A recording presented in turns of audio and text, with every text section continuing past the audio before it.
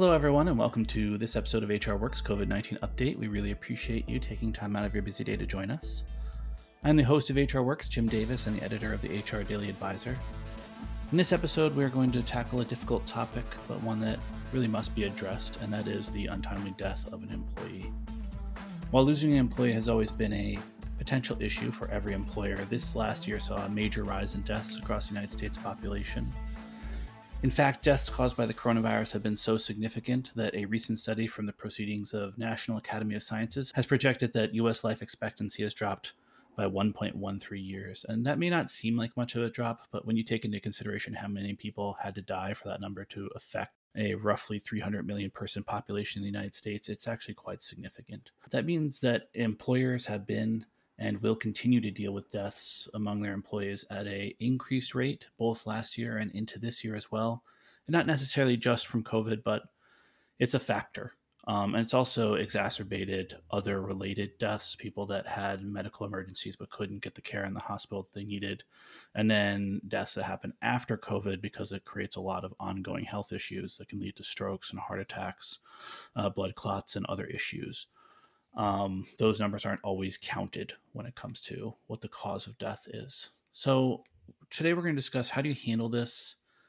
How do you share that information that one of your employees has passed with their fellow employees? How do you find a balance of grieving and support?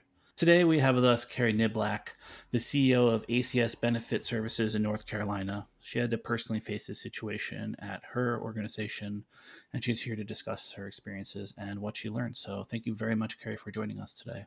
Thank you, Jim, for having me. It's a pleasure to be with you today. Absolutely. I understand this was an issue you had to address at your organization. Would you mind just telling us the story of what happened? Sure. So we had an employee who had been with the company more than 20 years, so very much a member of the ACS family, and that's how we describe it, and that's how we feel about it. And Tony had moved up through the company and was invaluable to our success. So she had been with us again for quite a long time. The neat thing about our company is that the tenure with the company is very long for the majority of our employees. So there's a kindred spirit there, very much a family atmosphere. And quite unfortunately, with not a lot of notice, Tony was diagnosed with stage 4 cancer. And immediately had to undertake treatment and all that's involved in that, was hospitalized multiple times, and most unfortunately then passed.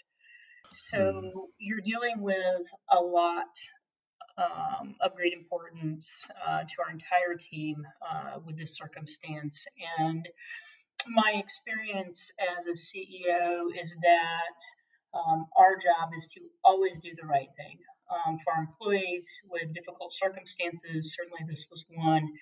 And my experience is also that being responsive as the CEO and being a better communicator is mission one. In this day and age, as you mentioned, Jim, in your intro, we are dealing with these situations more frequently than we have in the past. And also, I think it's combined with employee expectations around transparency are much higher in 2021 than they've been in the past because of the digital era. So looking at all of that, it makes good sense that authenticity, increased levels of trust, commitment, engagement, your truthfulness, help create that unbreakable bond with your employees. And so there should be a thoughtful, prepared communication where you want to combine certainly timely notification, and you're dealing with sensitive details. And at the same time, I think it behooves folks to anticipate what you might get in reaction. So there's a combination there of being thoughtful and prepared and being time sensitive, just doing the best you can around authenticity and transparency in this type of circumstance. Yeah, it's your point about the transparency is absolutely dead on. A lot of what's driven the push for transparency over the last year and few years really is the speed with which and the capability with which people can get information to begin with. Yeah, that kind of information that someone has died will travel rapidly across an organization. You can talk about how rumors are hurtful and people shouldn't do it until you're blue in the face, but they're going to do it. There's always that network of communication. And, I can imagine a scenario, and perhaps have even experienced it, but I don't want to go too much in the details, where you find out that someone's passed away long before leadership has had the time even to collect themselves, come up with a response, and then bring it to their employees. So that timeliness, um, really is really important, right? Absolutely. I believe that effective communication is a leader's single most critical management tool, especially now. And it's our culture as well at ACS. Our culture is that we are straightforward, we're empathetic, we're responsive, and that came into play. We had friends of Tony's, obviously, that had been with her family at the hospital. So you're exactly right. It was a situation where, when she did pass, that some of my staff actually knew that, obviously, before I did. And then, we are a company of about 100 employees. So, to your excellent point, I have a responsibility there. I have a responsibility to lead with empathy and also be able to walk employees through different stages of grief and try and be out as best you can in front of that information so that they're notified promptly. Those who did not know, that they're notified promptly, um, that that we are cognizant and sensitive to. They're going to be other logistic details, service information, as far as a memorial or funeral, that people are likely the day of notification not going to be real inclined to be at work. And we can talk much more about this in details, but the other thing I think is in critical importance from a leadership standpoint here is to also immediately engage an EAP partner. We have one of those, to feel free to talk about that openly, to encourage folks at all levels, including our leadership team, to take or to use that resource. It's a free resource to the company, and that they work with each other, and use those resources to get the help or to even just talk. That all of us be available at our different comfort levels. I think that's important to note too. As a CEO, I'm cognizant that, um, even at a leadership level, certain people are going to be stronger and better than others because of the reporting structure, with Tony. Obviously, direct reporting structure for my leaders that had the pleasure to supervise her over 20 plus years. That is a much more difficult task in the day leading up to her passing, the day of the passing, and certainly for quite a while after that. So, again, I think, being a very responsible and heartfelt CEO, you have to think about all of this. And this is happening very quickly, Jim. I know you know this, but we're talking about it, in different pieces, but this happens real time. And so you do the best you can in working through these different steps. Yeah, absolutely. Do you mind discussing sort of your thought process? Like, did you prepare to have this discussion with your employees before she passed? Or, what happened when you got the information? Because you had to balance your personal Mhm. feelings and emotions against your leadership duties.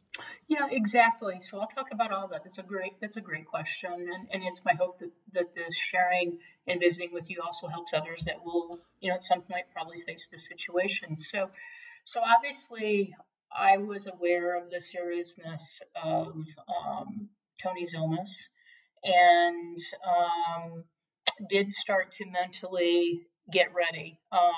This actually happened then quicker than we thought. She passed quicker than what was originally thought.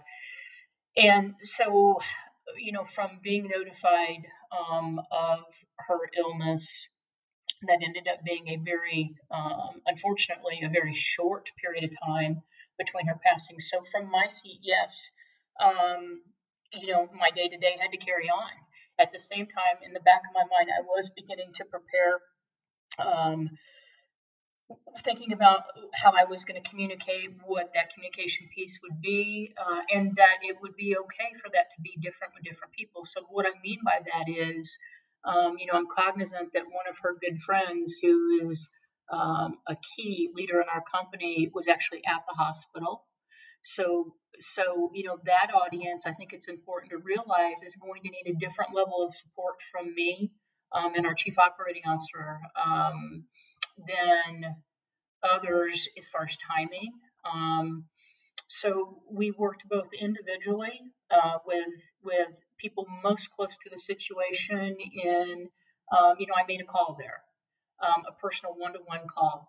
I understand that this has happened. I know you've been at the hospital. Um, if there's anything I can do for you, please let me know, and please take time. Don't worry about coming back to the office for a few days. Take your time. If you want to talk at any time of day or night, please call me. So there was that piece, and then within a very short time, over that weekend, then preparing the all employee messaging. And my advice on that is to be completely transparent. So, Mm, not into details of illness, but rather details of celebration of what Tony meant to our company.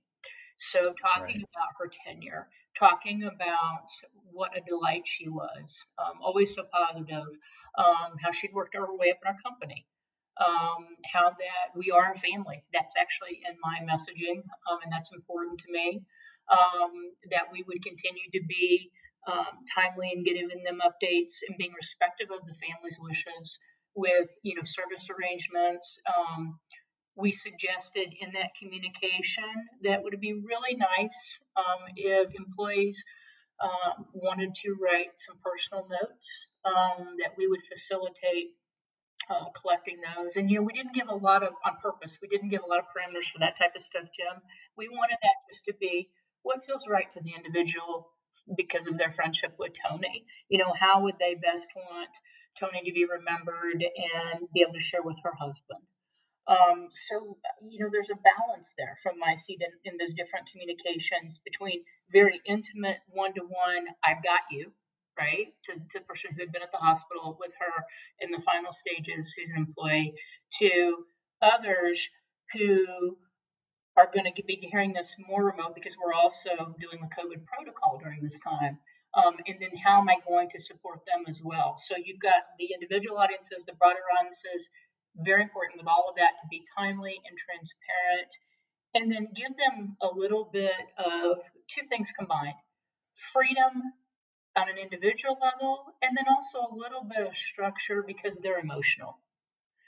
So Yeah. I think all of that was really important. The other thing that I thought about, and this unfortunately is not the first time this has happened. Within the last couple of years, we actually also had another employee that had passed. This is pre-COVID, but I even went to the lengths of thinking about their workspace and how it would not be, um, or how it would be hard for employees who are within that team, so departmental structure, or even my HR team, to have to worry about gathering of personal items. I went to great lengths with the prior situation. I actually took care of all of that myself. Hmm. And I just think, again, that is what a good CEO does because it's hard. Yeah, it is. It's one of those. It's one of those things. I mean, it happens to a smaller extent when an employee leaves an organization, but yeah, also when certainly when somebody passes away, their space becomes charged with a certain energy. It's hard to walk by someone's empty office, and that in a certain sense, the remote work has, I guess, alleviated some of that, but it becomes a real consideration. What do you do with that space? you don't want to just move someone else in there. It's a tiny detail, but it's really important to give those things, whatever you decide to do, consideration. Because it's really Exactly. easy to get it wrong, right? Yeah, it really is. And so, I know my folks well enough to know that one, that would be almost impossible for them because we are such a small company. But two, that I didn't want them to have to worry of that space, the reminder. And then there's a third element that I think is very important to mention, and that is also being respectful of the family with personal items. Yeah. So, you have to balance all of those things. So, what I did is I waited in the prior situation, um, post service, and, me being with the family at the memorial. Then I waited until an evening. I think it was the next evening when this one was pre-COVID, but and then I personally, when no one was at the office, went and took care of that, and then very personally helped get that set of items to families. So I think you also have to anticipate that there will be part of you that also has to help the family with logistics. So, from an HR standpoint, as a chief HR officer, and so you've got to about things like paperwork, life insurance, all of that stuff as well. So, and these, that's more incremental, but in helping other people listen to your great podcast, these are things. If it helps with a checklist, or even to start to think, they're things that end up being very important. Yeah, and one of the things that I think I just think it's really challenging. I can't necessarily go as far as to say a lot of employers get it wrong. I have read some instances of certain larger employers definitely, definitely getting it wrong. But at some point, work has to continue, and in some cases, immediately. If Mhm. you have someone that was a sales professional, they may have been in the middle of negotiating a contract. You might have complex projects that this person was working on that can't really just be forgotten. But at the same time, the last thing you want to do is go to your employees and say, "Well, we gotta get back to work now." Um, Not that certainly shan't be the first thing that you Right. say. How did you approach that? Very incrementally. So, the really neat thing about my leadership style and our culture is that we are very much a roll up your sleeves and get it done culture, no matter what the responsibility or the task is. Um, so, I think the real job there is to be sure we're taking care of our customers and at the same time inspire the organization, kind of a um, protective arms around them, and do some of that. And then also know this is important, know your people as well, their strengths and weaknesses, and who do I have that can help me a little bit earlier with the transition than others, and know if that's okay to pull on that.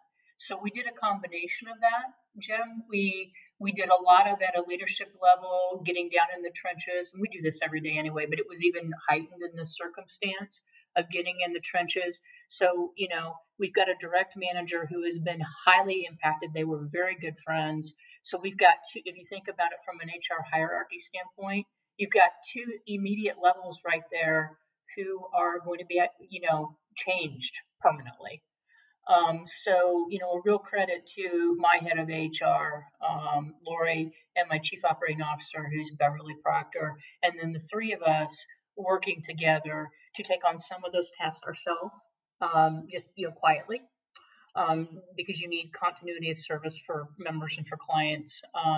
But then also um, really knowing, not just in this circumstance, but over many years, who are your innate leaders that might have a stronger ability to help. So we did a combination of all of that. So we are very customer centric, but we're also at the very same time very employee centric. And I think one of the things I pride myself on, and that I hope I teach every day in our company, is knowing all of that. Is knowing Jane Smith is going to be okay here. to help me with the, part of this task, or the other's okay as well. Jane Smith is not going to be, and I should know that as best I can. I wanted to ask you a little bit about what you believe the response was, or if you had any opportunity to get feedback of any kind as to how your efforts played out, or how people received them. I know that may be Mhm. difficult to answer.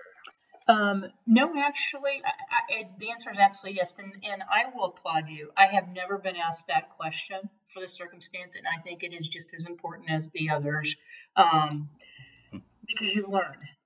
We are continually open to feedback, whether that's constructive feedback or whether that's positive feedback. And what I have learned over 30 years of being a leader is don't lie to your people, right? Don't Yeah. is don't lie to your people. Don't tell your people one thing when the reality is something different. And be as authentic and earnest and transparent as you can. I continually get feedback from our employees about how they use the word real, about how real we are as a leadership team. I certainly have that style. And, you and I, being HR folks and, buzzwords around HR, for years and years and years, everyone talks about open door policy. We Hmm. truly embrace that. So our employees at all level, from entry level positions all the way up through my C team, we truly embrace that, Jim. So I am open to feedback, and I will share with you actually just yesterday on a different topic. I had one of our managers give me very constructive feedback, and so conceptually, as it related to this situation, we got it right as best we could in a very difficult situation. What I heard after the fact was, thank you for on a weekend evening, first of all, letting everybody know as soon as you could. Thank you for talking about what Tony meant to the company. And this wasn't a long communication. I was succinct, but not overly succinct with it. Thank you for giving us time, because we put in there that if folks wanted to take some time, absolutely take time for service, just to let us know what they as an individual needed. So uh, I had someone personally thank me in the prior situation for not asking them to have to pack up someone's personal items, and that they recognize quietly without saying it, I did it. So very very open to feedback, both like I said, constructive and positive. And the best thing I know to tell you and to share with our audience, Jim, is be transparent. Be earnest and be transparent and do the best you can. And that's 9/10 of the battle. You can't take away that a wonderful employee has passed and what a difficult situation that is. But you can, as a CEO or a leader of a company, clearly communicate, um, anticipate what people may be doing within thinking, and that time, precious time is wasted dealing with rumors or false Yeah. information, and you control that. Yeah, absolutely. I think we just have about time for one more question. What what services did you consider offering, or did you offer to help employees grapple the situation? hmm Well, first of all, with our EAP, it's a 24/7 with counselors available. So we talked about that quite a bit, and knowing actually we have made that a consistent communication with COVID as well. And prior to that, we were pretty good at it, but we've heightened that. So I think the first thing is there are professionals with which we partner who are rock solid in dealing with these situations and who have the professional training, more so than I do, certainly. And so, we want to pull on those partnerships. So we're an industry that where partnerships are critical, and certainly for anything in HR, partnerships are critical. So one of the first things is reinforcing that this is also okay with COVID. It's socially responsible, and that you could get this help via telephone, and it could be any time of the day or night, and that it's company paid, so it's free of charge, and that it's also, this is really important, confidential. that we don't get reports on that, or we're not going to be told what was in the middle of those conversations, that type of thing, that we again want to protect all confidentiality with that. We made the leadership team available. So, all of our employees have my cell phone number, and they pull on that. And so we did that. We continued to update all employees timely with email communication. We allowed use of PTO very liberally during this time. And then we slowly eased into then looking at the question we talked about earlier, which is the task related items that we had to cover. So it was also just a progression of those things. It is happening real time, but then you can almost break it apart into those steps. Yeah, it's well, thank you, Carrie. Thank you for taking the time and for being so open, talking about this difficult experience. I think the courage of doing so is really going to help provide a useful example, an empathetic example for our listeners.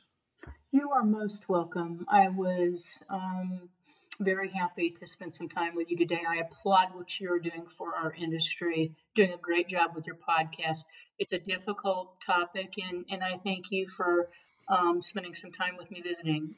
And I'm hopeful that our discussion will help others. Yeah, me too, and I appreciate those kind words. Finally, I just wanted to say, I'm just so sorry for your loss.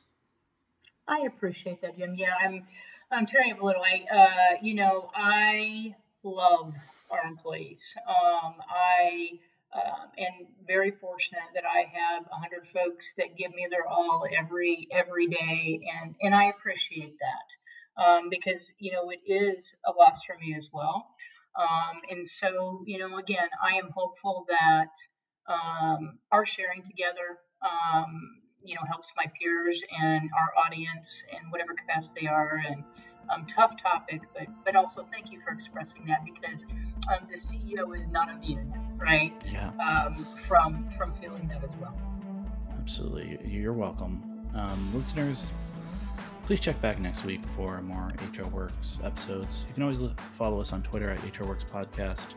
Thank you for listening. This is Jim Davis with HR Works.